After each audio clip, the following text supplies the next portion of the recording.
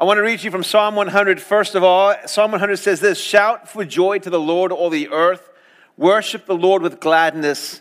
Come before him with joyful songs. Know that the Lord is God. It is he who made us, and we are his. We are his people, the sheep of his pasture. Enter his gates with thanksgiving and his courts with praise. Give thanks to him and praise his name, for the Lord is good and his love endures forever. His faithfulness continues through all generations." We just came through Thanksgiving, and Thanksgiving is an awesome time for us, obviously, to pause for a moment and think about who God is in our lives, and to think about his faithfulness. But if you're anything like me, Thanksgiving gets crowded, chaotic, and full pretty quickly, right? And if you're honest with yourselves, and you would say, okay, did I really pause long enough to think what I'm grateful for and take some time? Probably a lot of us would be like, yeah, I thought about it as I was doing things, but maybe didn't spend a whole lot of time there.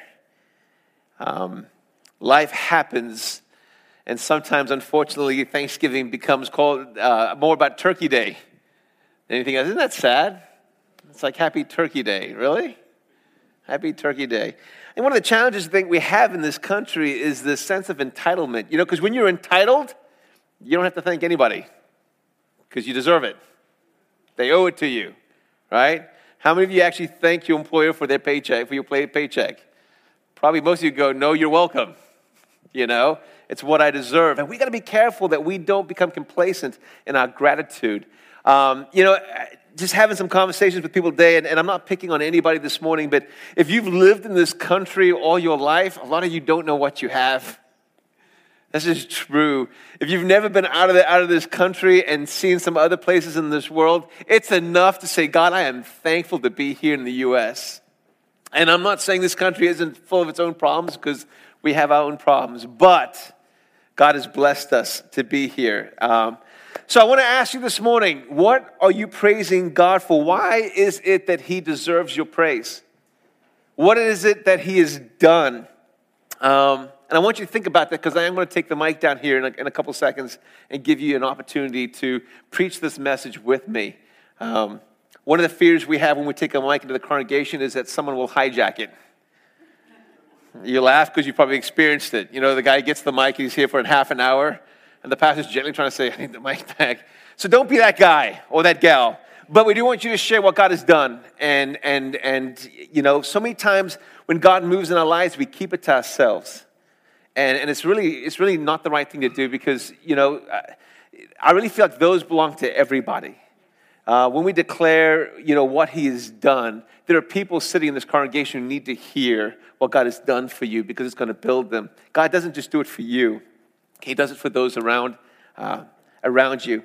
At so many of my times when I think back in my life of the things that I'm grateful for, and I'm not just talking about the last week, I just mean a lifetime. Most of my gratitude comes out of the valleys in life. It's not so much the high places that it comes from. Israel was constantly being corrected, chastised, because in the good times, they forgot who God was. And they never really thanked him.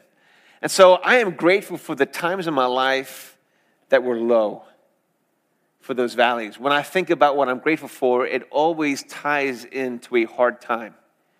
Because it's been in that hard time that God has revealed himself again and again and again.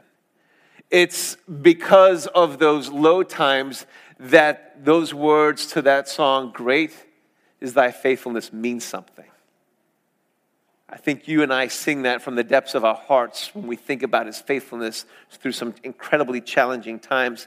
And I have found too in my life that as I am facing a challenge or a trial or whatever the case might be, so many times I go to the Lord and I just want to pray, God, help me through this and pray for this. But I found that when I pause and I just start praising him for all that he's done, what happens is as I begin to list them, more come to my mind.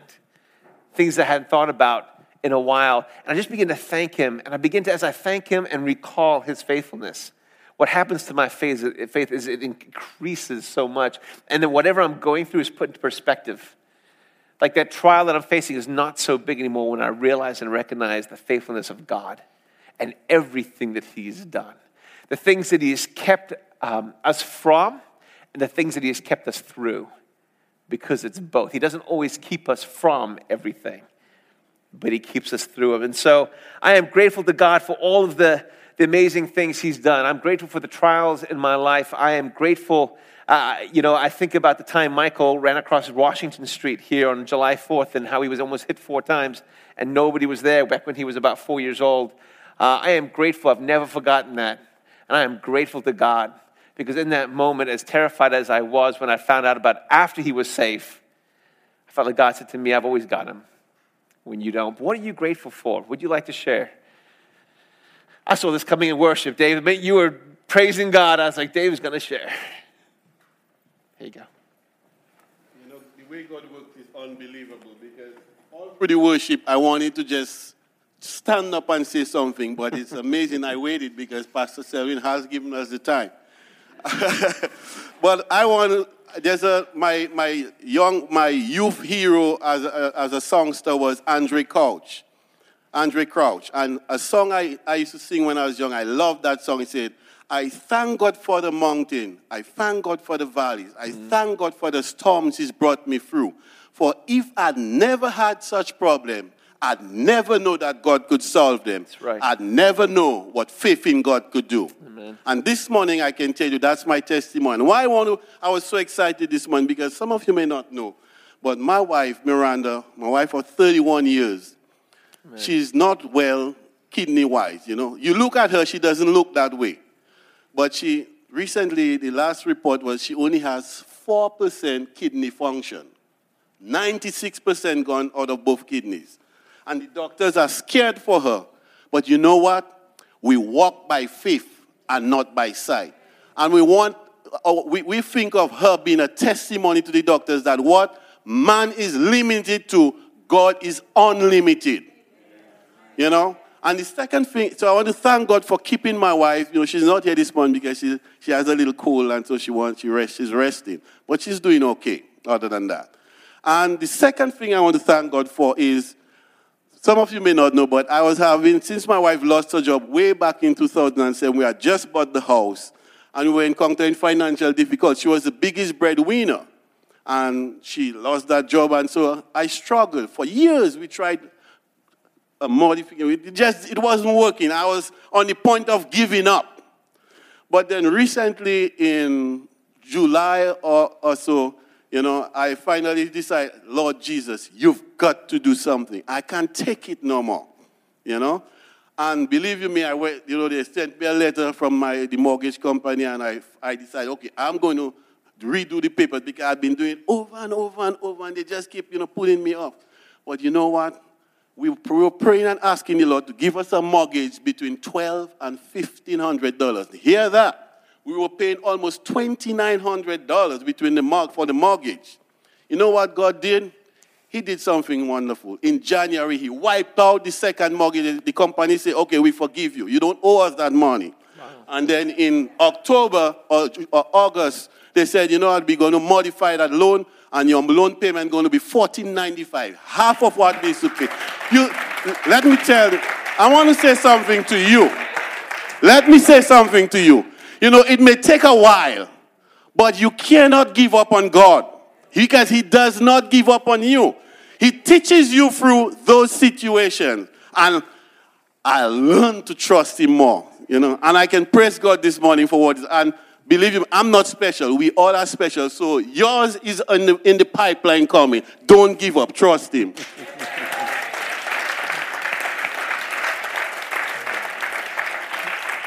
Amen. You can go home now. No, I'm just kidding. You should have asked for $1,295. You don't give that range like that. But be detailed in your prayers, right? God said, I'm going to beat it by $5. Jimmy. I'll do a couple of things. First, I want to thank the Lord for my godly heritage here, from my aunt down to my grandmother and yes, my mom. So I just want to throw that out first. And second of all, earlier this year, I had to have surgery on my ankle. It was in the tibia thing, so it was tragic at first, but when I was moved to the rehab, it was like I can see God here, and here. It's like, oh, I know this person from your family. Then I had a room to my own, which no one ever had in the rehab, just a room to myself. And there was a clock. I didn't arrange this. It said faith, family, friends, and to top that all off, I was going downstairs for soda or something, and I noticed, oh, Jonathan Mulaji works there. I'm like, okay, God, I'm covered. So there you go. Awesome. Thank you, Jimmy. God is good. I want to thank all you wonderful people that prayed for me while I broke my arm, and it's healing great, and I just want to tell you I am so grateful to God. He's got me through a lot of things. Thank you. Absolutely, Trish. Absolutely.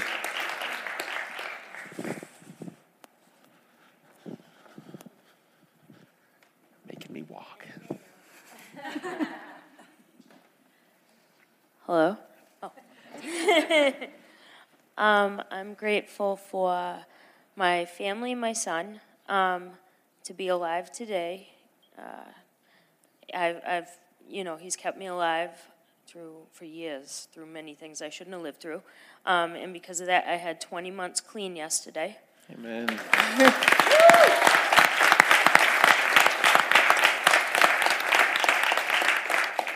And my family is restored back in my life. I have a great family with my son and my boyfriend here and my mother. And it's wild. I did not have this 20 months ago. I had nothing. I was sitting in jail. So, I mean, yeah. Amen.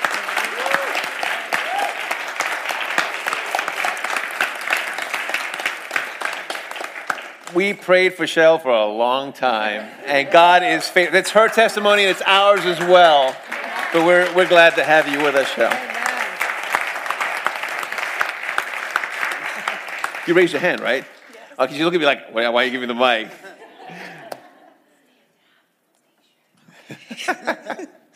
Hi. I hate every time that I feel like I want to take the microphone because I just want to whisper it to someone and then walk away. But while we were singing, one of the things that was popping out to me is I won't say it's easy, but it's easy for us after whatever we've been brought through to look back and go, oh, thank you for the storm, because not to sound rude, but it's easy to say thank you for the storm when you're standing under the sun. You're like, oh, thanks for that, because you're looking back on it. Mm-hmm. And I grew up thinking my grandmother, who thanks God for everything wrong, was insane. I didn't get it. She didn't wait till it was better. She thanked him while she was sick, and I didn't understand it ever. And there's a million people in this room who've been praying for their own apartment situation with me for months and months. And today is just one of those feelings of, what has he done? He hasn't yet. He hasn't given me the apartment yet, and that's okay, because the fact that every day I've been like, it's okay, he has it, I never saw myself being one of those crazy people that are like, he didn't do anything yet. What are you thanking him for? I don't understand. I didn't get it when I was a kid, but I'm here. I'm actually acknowledging that he's faithful, and I'm giving it back. I'm actually being faithful for once, where usually I wait until it's better, and then I can say thank you. Now I'm saying thank you now because I know you have it, and even if you haven't done anything yet, it's because it's not time yet. And you have something better, and he's going to do something better when it's time. So, Felicia is not one of the crazy people. Well, I never do this. But I've been having a rough time at my job. And I'm one of those people that give everything to my job, probably more than I should.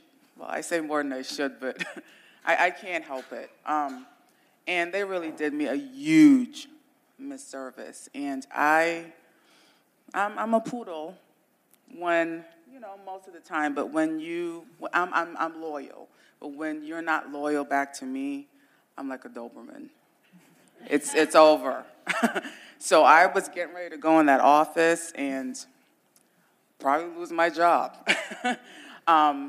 And I felt like I deserved to say, I had the right to say everything I was going to say because I wasn't wrong.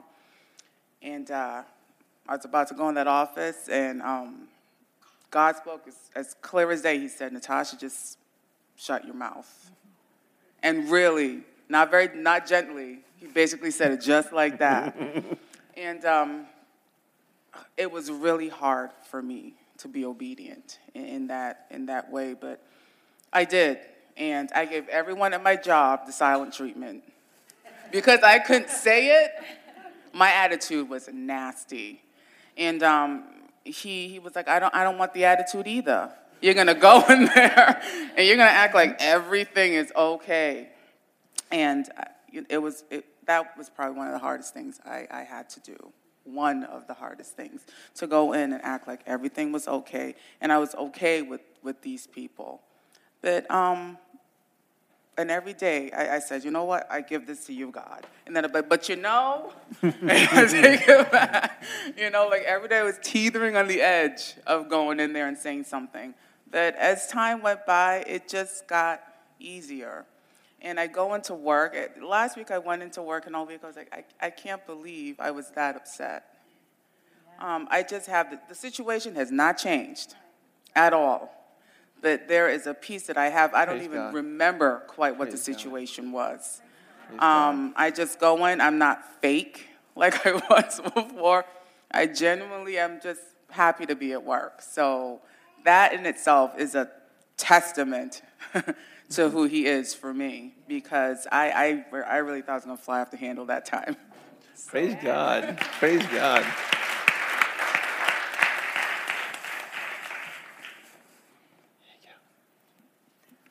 Hi, you don't know me. I'm new to this church, but I want to tell you how faithful God has been to me.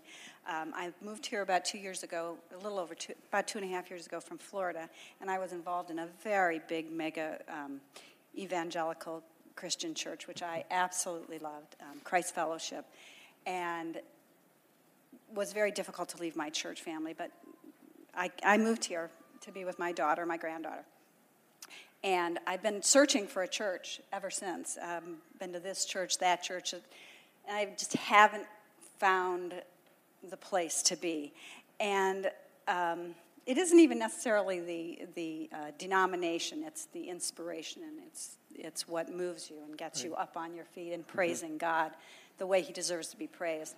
But anyway, so I'm very grateful for God working through other people. So I had a divine appointment, I'll call it, with Corey. And we were doing our thing, and she was talking about her faith and her what she does here in the church and this place, and of course invited me to come. And so I did come. I came once a few weeks ago, and then I'm here today. And I have to tell you that you are very similar to my church in Florida. You're just like a little mini version of it. But it's wonderful to be able to be on my feet and praising God the way he deserves to be praised. And I am so grateful that he didn't bail out on me, because, you get discouraged and you think, oh, I can do without this. But I am a different person when I have this in my life. I'm just a better person. I'm a nicer person. I remember why we're all here together. So that's what I'm so grateful for. Thank you. It's good to have you with us. Awesome.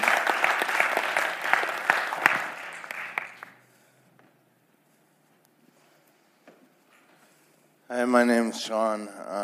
I'm new to this church. I've been here 3 or 4 times, or maybe 5 times. I'm grateful for my job at Home Depot.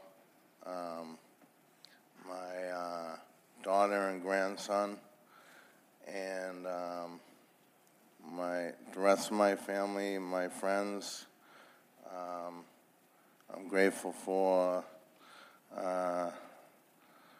February 16th this year. I'll have 3 years sober and clean. Awesome.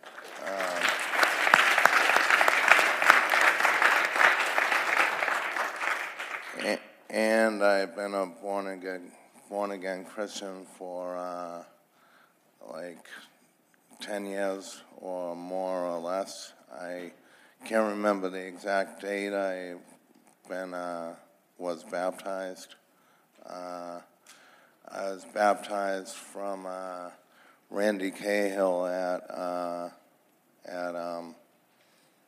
Calvary Chapel, and I went to a Christian retreat at the Marriott in Quincy at Crown Colony Park and got baptized there in the pool. And I'm grateful for this church being here for me to come to it. Thanks. Awesome. Good to have you with us. Anybody else? All right, Dawn.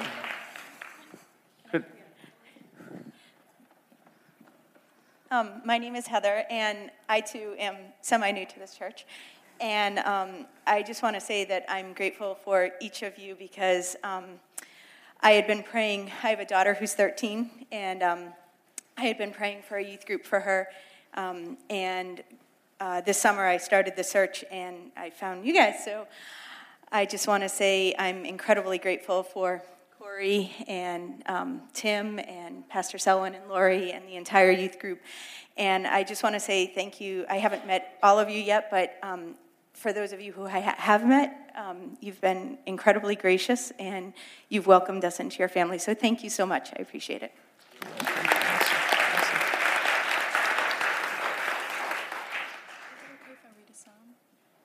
No, we don't read scripture in here. No, just kidding. I'm sorry. I just want to say how good and awesome that God is. I mean, everybody knows, but I just want to say it again. Life has been hectic for me in the last couple of months with 3 toddlers and working and starting school again, and it's just been very overwhelming. And God just had to remind me of his faithfulness, that he hasn't forgotten me, that he's with me at all times. And I just wanted to share the Psalm 145 because I've been reading it every single day, and it's God's reminder to me that he is there, he's gracious, he's loving. So I just wanted to share it with everybody. So if you're going through a tough time or you're in the valley, pick up your Bible and read the Psalm. It's a wonderful Psalm. Psalm 45, I will exalt you, God the King. I will praise your name forever and ever. Every day I will praise you and extol your name forever and ever. God is the Lord and most worthy of praise. His greatness no one can fathom. One generation commends your works to another. They tell of your mighty acts. They speak of the glorious splendor of your majesty, and I will meditate on your wonderful works. They tell of the power of your awesome works and will proclaim your great deeds. They celebrate your abundant goodness and joyfully sing of your righteousness. The Lord is gracious and compassionate, slow to anger and rich in love. The Lord is good to all. He has compassion on all he has made. All of your works praise you, Lord. Your faithful people extol you. They tell of the glory of your kingdom and speak of your might, so that all the people may know of your mighty acts and the glorious splendor of your kingdom. Your kingdom is an everlasting kingdom, and your dominion endures through all generations. The Lord is trustworthy in all he promises and faithful in all he does. The Lord upholds all who fall and lifts up all who are bowed down. The eyes of all look to you, and you give them their food at the proper time. You open your hand and satisfy the desires of every living thing. The Lord is righteous in all his ways and faithful in all he does. The Lord is near to all who call on him, to all who call on him in truth. He fulfills the desires of those who fear him. He hears their cry and saves them. The Lord watches over all who love him, but all the wicked he will destroy. My mouth will speak in praise of the Lord. Let every creature praise his holy name forever and ever. Awesome. Yeah. All right, we'll do one more.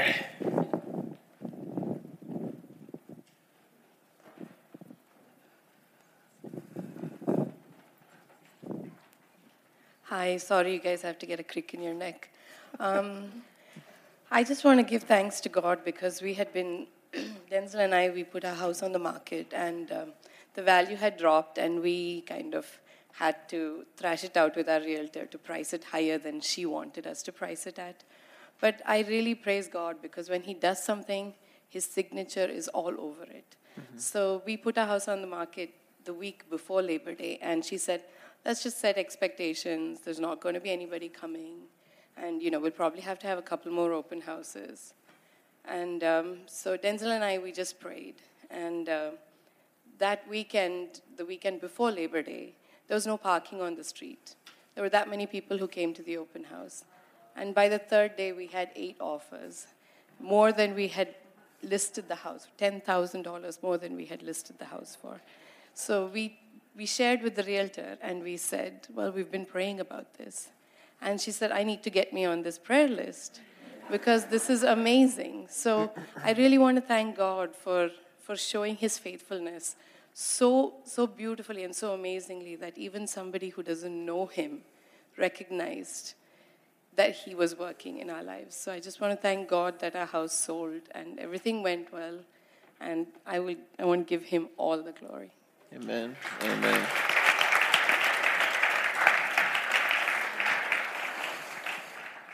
We are starting today on a series on worship, and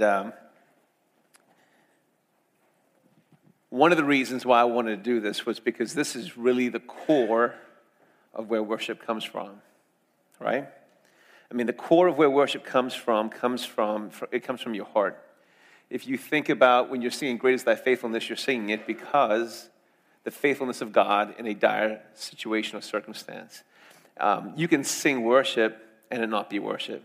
You can teach Sunday school and it not be worship. You can give the biggest check in the offering and it not be worship.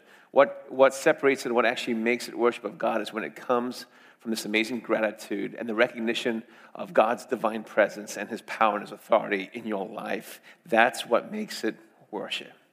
And when we worship God, when we sing songs that are coming from here, when we sing Great is Thy Faithfulness with a recognition of his faithfulness in your work, his faithfulness in helping you through an addiction, his faithfulness with toddlers, whatever it is,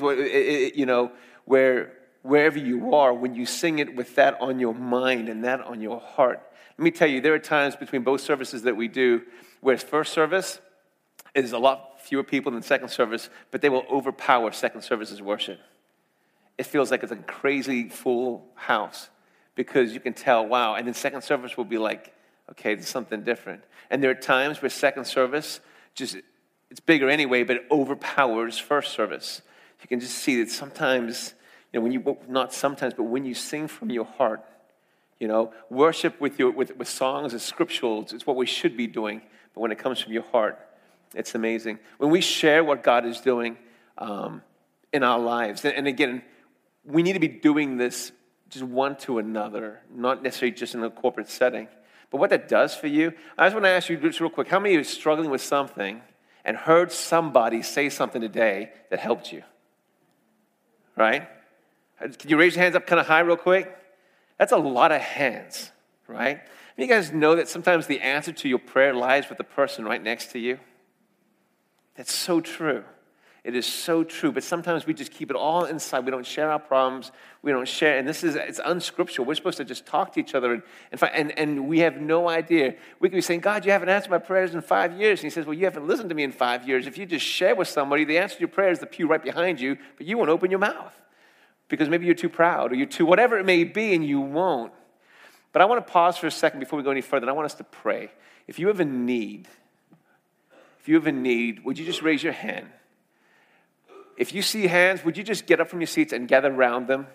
I don't mind, just everybody get up and gather around people with hands up. If you have a need, if people have a need, I don't want anybody here that's not being prayed for. We can do this. Raise your hand up and we want to pray.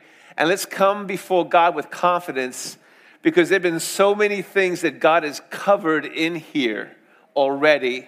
And he's had these stories shared because he had you on his mind and your need and your challenge. He doesn't love the people who've already experienced this any more than he loves you. and you can expect his faithfulness in your circumstance. Lord Jesus, we come before you. God, we just thank you for the wonderful testimonies of your faithfulness, God. God, we thank you that your faithfulness has existed not just in our lifetime, Lord God, but thousands of years before we even arrived on this earth.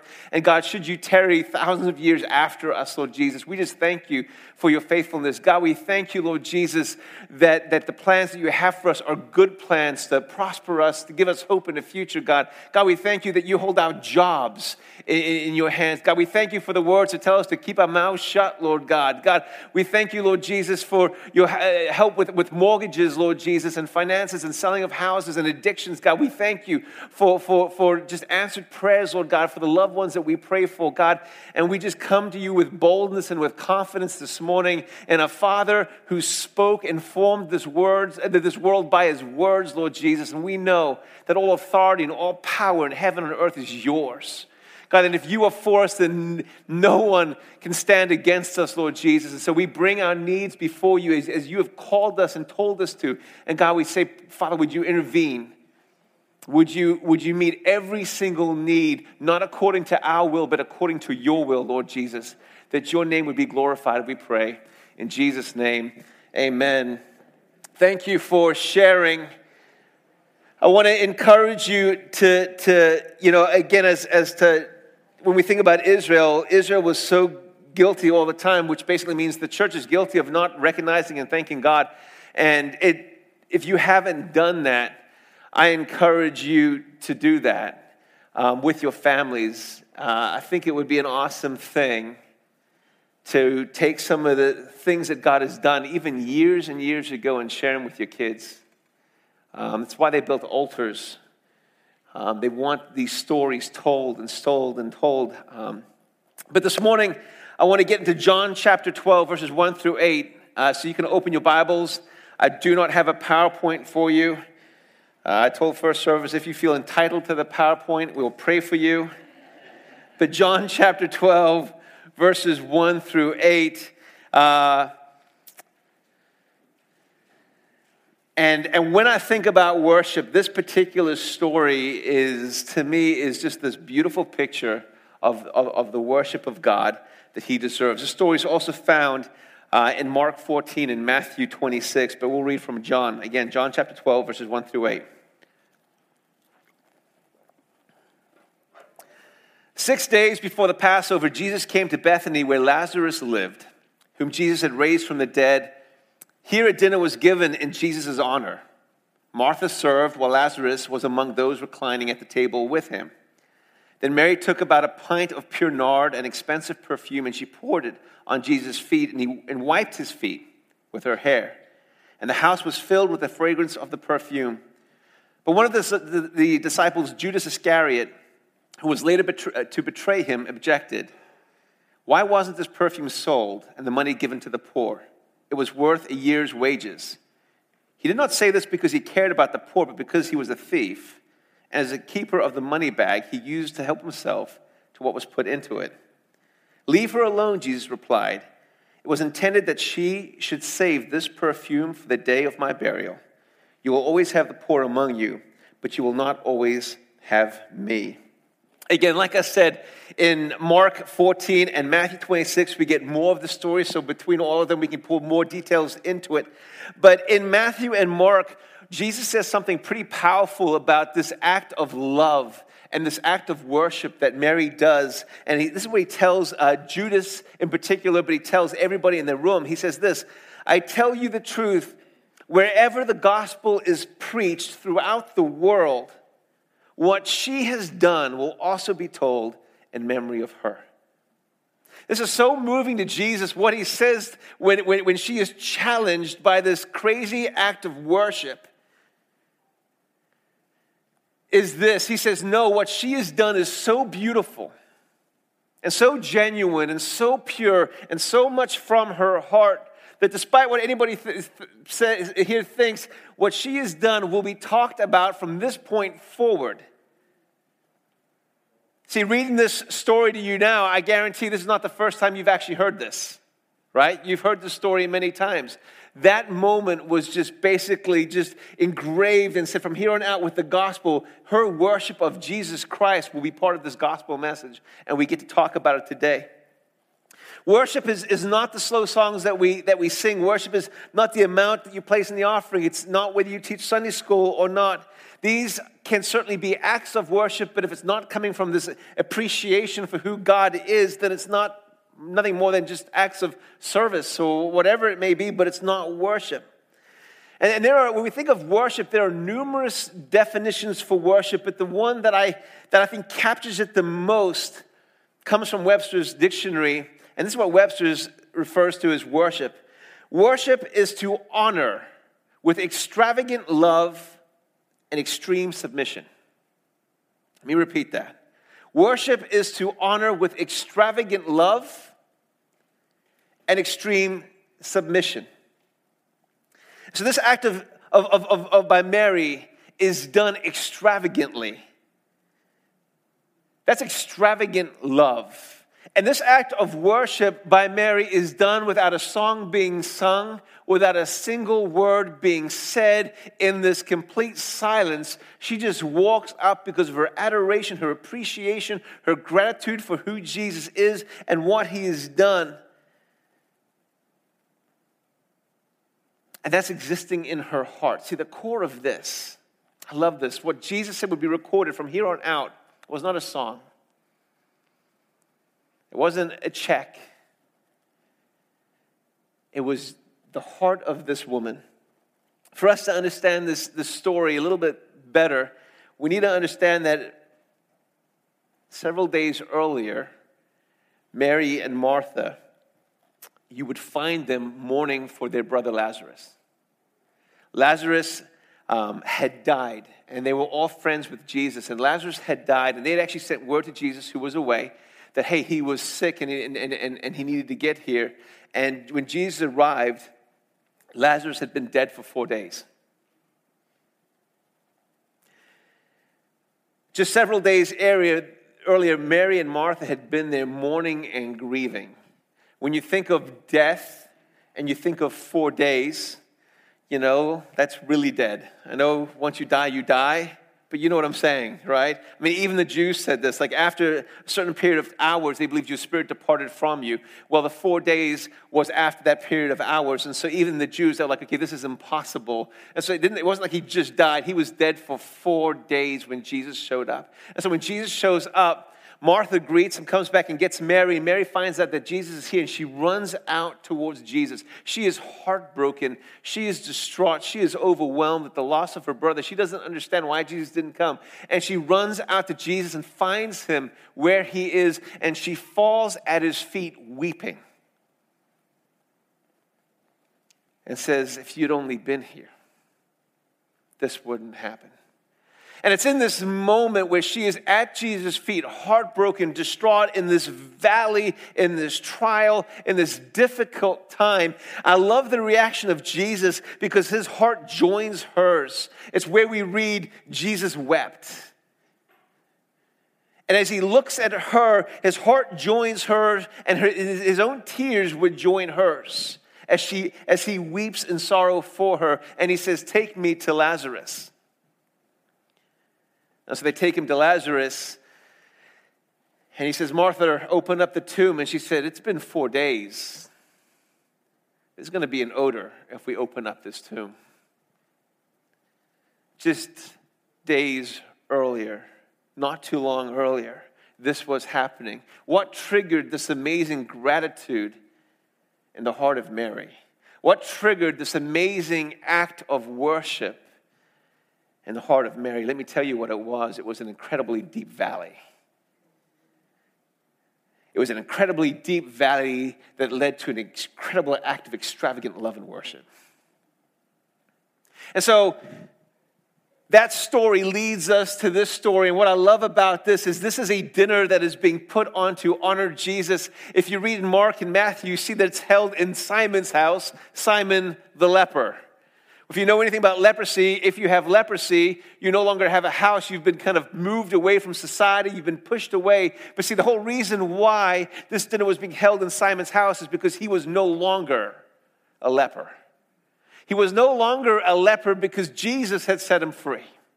And so here's this picture of this dinner in honor of Jesus, and it's held in a house where it shouldn't have been held, with a man that shouldn't have been able to even socialize with anyone, and the only reason he could hold it was because of who Jesus is and who Jesus was. And Jesus had restored his health and restored his life and restored him back into community, basically with others. And so it's at Simon's house, the leper, that this dinner in honor of Jesus being held. And here's Martha serving as Martha does. And next to Jesus, reclined on this couch, is the man that was dead for 4 days. Mary and Martha's brother. So this whole setting, you've got to understand how this must have been for Mary. Here's Simon. This is impossible. And here's my brother just days ago, whatever the time frame was that passed, I was mourning for 4 days. I experienced the loss and the grief of losing a loved one, losing a family member. I know the pits of that and how dark and how tough it was. And I can't believe what I am seeing. Here on this couch is my brother, and he is very much alive. And he's eating with Jesus, and she's overwhelmed by this and full of gratitude. And she does what only she knows to do. She has this incredibly expensive perfume. When we say expensive, we understand that it's about a year's worth of wages. So just for the sake of saying it, let's just say it's $50,000 worth of perfume. Any ladies have $50,000? And you're still married? Or any lady would like $50,000 worth of perfume? And so here she comes, and she sees Jesus, and I can only imagine, maybe I'm taking liberties here, but I don't think I'm taking too many. And she sees Jesus, and I just think this whole thing was just so overwhelming and so powerful and so moving that she had to do something, and words could not contain what she felt in her heart. Words could not express the gratitude, the joy, this love, this appreciation. And so she has this extravagant love, appreciation for Jesus, and she sees him, and all she can do is just fall on her knees while weeping and pour all of this perfume onto Jesus' feet. And do what Jewish women wouldn't do, take her hair down in public and begin to dry his feet with her perfume. In fact, the whole room radiated with her act of worship. Isn't that true about worship? If one person is worshiping God, it can make a room feel something. And so this whole room, and so she is just worshiping. She doesn't care what anybody thinks. She doesn't count the cost of the perfume. It doesn't matter to her. She doesn't think about how crazy she must look to the people watching her. She just knows that, man, it doesn't matter about anybody else. This is my extravagant love of who Jesus is. I know what he's done for me, and all I know is I just want to worship him this way. But how many of you guys know that extravagant love and extravagant worship always leads to criticism, right? It just does. People who do not understand love and worship, people who do not understand that will criticize it. And here we have another follower of Jesus, and he's standing here. And he's watching this. And he's a follower of Jesus, but his heart wasn't in the same place as Mary's. Yes, Judas was a disciple. Yes, Judas betrayed Jesus, but he was a follower of Jesus as well. He spent the same amount of time. He walked with them, yet his heart was in a different place. And so he would see this, and his first thought is, what a waste of money. That's all Judas could see was money. That's all he could see was money. And he would say, what a waste of money. And as if he really cared about the poor, he says, man, we could have taken that money and put it in the money bag that I control and eventually help the poor people. What he's really saying is, after I help myself.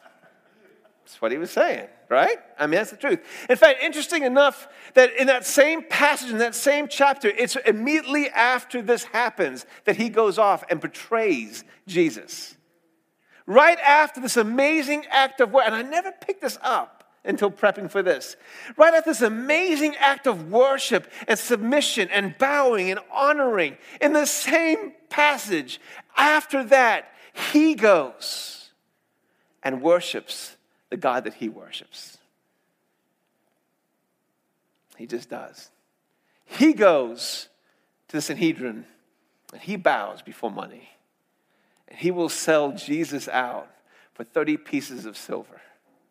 And so here we have this craziness happening, right? We have Judas, and he's been critical of this situation. He's been critical of Mary. He doesn't understand it. You have Mary, and you've got these two complete opposites in the same room with Jesus. Both followers. Can I say this? They were both following Jesus, and they were both worshipers as well. If we remember what the definition of worship is, it's this extravagant love and extreme submission to someone or something. Extravagant love and extreme submission. You can be a worshiper and be worshiping the wrong thing. See, what we see in these acts of worship is this. Mary's worship is directed towards Jesus, yet Judas's worship is directed towards himself and money. It's why he couldn't get past the expense of the perfume. Because that was where the value was. See, for Mary, Jesus was more valuable than the perfume, but for Judas, the perfume was more valuable than Jesus. Let me say that again, because I want you to get that. For Mary, Jesus was more valuable than the amount of money in that perfume. But for Judas, the perfume was more valuable than who Jesus was. And both their lives would be directed by their determination of what was valuable in their lives. Because Mary thought Jesus was valuable, everything. She didn't care what others thought. She was going to worship Jesus. She was going to honor him despite other people's thoughts or criticisms. And so Judas actually had the same thought. He didn't care about what anybody thought. He didn't care about what the disciples thought about his actions towards Jesus. He didn't care that he had been with them, how they would recognize that he betrayed him. He was so in tune and so focused on his God, the object of his worship, that nothing else mattered except his love for that thing and his submission to it. So their worship determined their paths, their actions, their thoughts. I remember when I was in Bible school, I was in a chapel service, and there was a guy that used to worship. He used to annoy me. I'm just being honest, all right? Come on, you've had that, right? All right. And I was wrong. Just right out, I was wrong. But he would get in worship, and I was kind of critical back then. And I love Jesus. But we'd get in worship, there's about 400 people in there, and he would say, he wasn't at the front, but he'd be like, 7 rows back, and he would stand right on the aisle area because he would run and work. I don't mean like run laps, like he would run in place. And we'd start singing, and I'd see this guy, and he's just,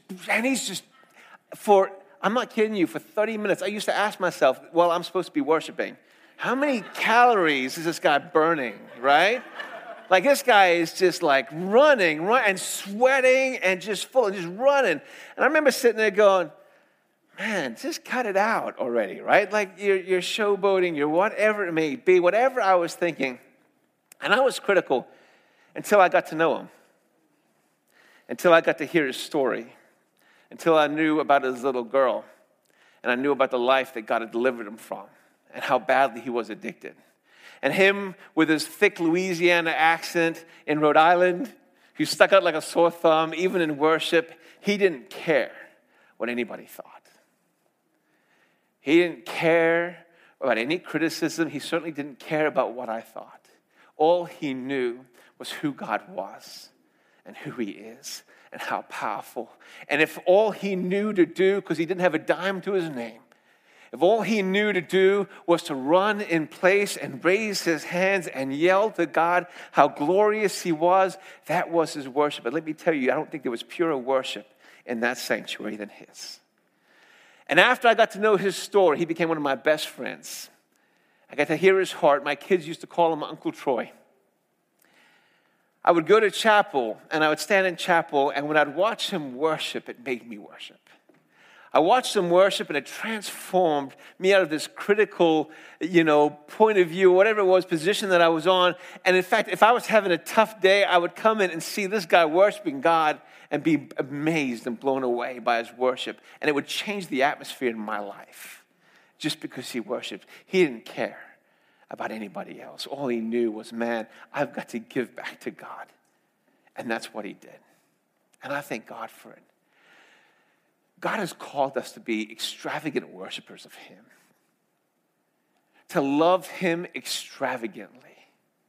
And when you love God extravagantly, God will lead you to do things that make no sense to the critics. And unfortunately, some of the critics sit in the pews next to us. And if that's you, I'm sorry. But God can change your critical heart like he changed mine. But God wants you to love him extravagantly. God wants you to love him with everything in you. He doesn't care that it was perfume. You know what it was about? It was about the heart. Whatever was important, whatever it was that was sacrificial, whatever it was, but it was this extravagant love in this completely submissive way. Like, I don't care about the money behind this. All I know is, God, you were worthy. God, you were holy. God, my life will never be the same.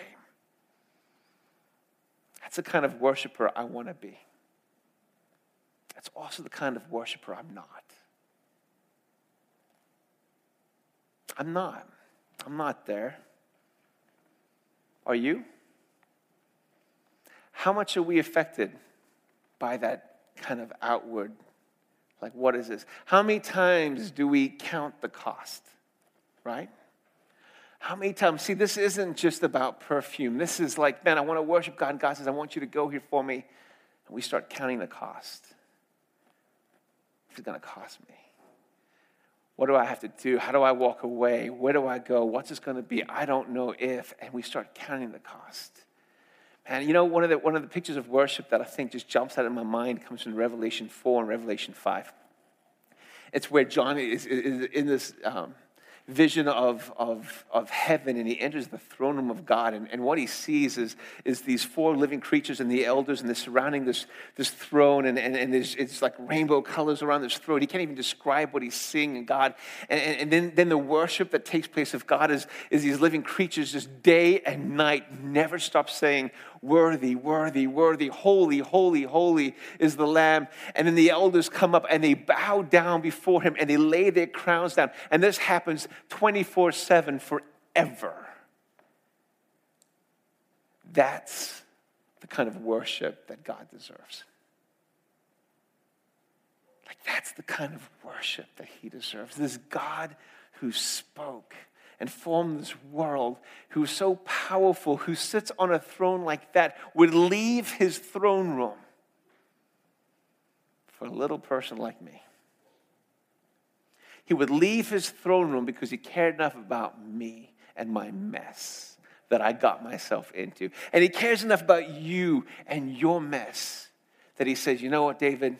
I care about your mortgage. You know what, Don? I care about your school and your toddlers. You know, Shell, I care about your addiction. I care about your job. I care about your apartment. I care about your house. I care about your alcoholism. I care enough that I'm going to leave where I am. I care enough about your teenager. I'm going to leave where I am to come to you, and I am going to make things happen for you. Do we thank him enough? I know I don't. But I don't want to be defined by that. I know that God's not sitting there just saying, hey, you don't. But that's who he is. Man, we need to be praising him. And we need to be glorifying him because he is worthy. I want to tell you that God is going to call you to extravagant acts of worship. And I don't know what they all look like for each one of you. But there will come a time in your life where you will be in a place where you will probably think about counting the cost or believing the critics. I just want you to know he is worthy. He is worthy to be praised and adored. And I tell you, when we praise him and worship him, the enemy shudders, mountains are moved, right? He occupies the praises of his people. Man, when we praise him, things happen. When we praise him, revival happens. What happens in your life? I know in my life that when I'm facing a trial, I just begin to praise him and thank him for all that he's done in my life. And all of a sudden, guess what? My faith begins to build. And I begin to remember and realize who he is that I serve and how powerful he is and that he is never, ever failing me. Tell me one time where he's failed you. one time. I promise you, he has never failed you. Would you stand to your feet this morning? I want to close. Let's stand with our prayer team. Come to the front.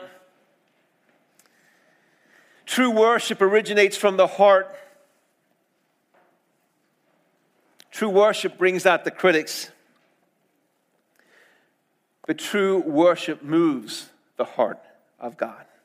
Psalms 95:6 says this, "O come, let us worship and bow down. Let us kneel before the Lord our Maker." And Psalms 29:2 says, "Ascribe to the Lord the glory due his name.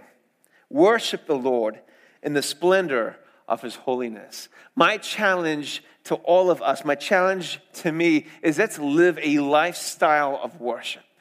Let's not reserve our worship for a Thanksgiving day. Let's not reserve our worship for a testimony time in the church. But man, let's live our lives in adoration of who Jesus is. And let's watch him move. Let's see him. You know what happens when you live that way? People notice. And it opens up a door. You know what happens when you love extravagantly? People go, "Man, I think you're crazy. Why did you do that?" Let me tell you why I did that. Let me tell you what he's done for me and how this doesn't even begin to compare to what I did for him. Will you be a Christian that worships? Will we be a church that worships? Will it define our lives? I believe we can. Amen. Lord Jesus, we just come before you. I just thank you, Lord God, for your lavish love that you showed to us. I thank you, Lord Jesus, that you didn't hold back. Father, I thank you, Lord Jesus, that you didn't count the cost when it came to loving us. That you saw us and you came and you died on a cross that we might live. I thank you for the life that we have. God, if you were to never do another thing for any one of us again, you have already done more than we ever deserved. This morning we thank you. This morning we praise you and we worship you. God, we pray that you would forgive us for ungrateful hearts, Lord Jesus. God, forgive us for critical hearts, Lord Jesus. God, would you soften our hearts? Would you open our eyes? Help us to see you. Would you transform us into the worshipers that you so much deserve, Lord God? That we would worship you, Lord God, not in just the good times, God, that we would worship you in our trials. That we would recognize, Lord Jesus, that you have us. God, would you help us to serve you and to love you, and in doing so, to lead others to you. That's the one thing you've asked from us in response to your amazing love, is that we would take your love and show it to other people. Would your love be realized in our life? Would your life be worshiped in ours? And would your kingdom be built, we pray. In Jesus' name, amen. If you need prayer for anything, I know we've already done prayer this morning. These altars are open. We don't want you to leave without receiving prayer. We love you guys. We have a Christmas party coming up this week.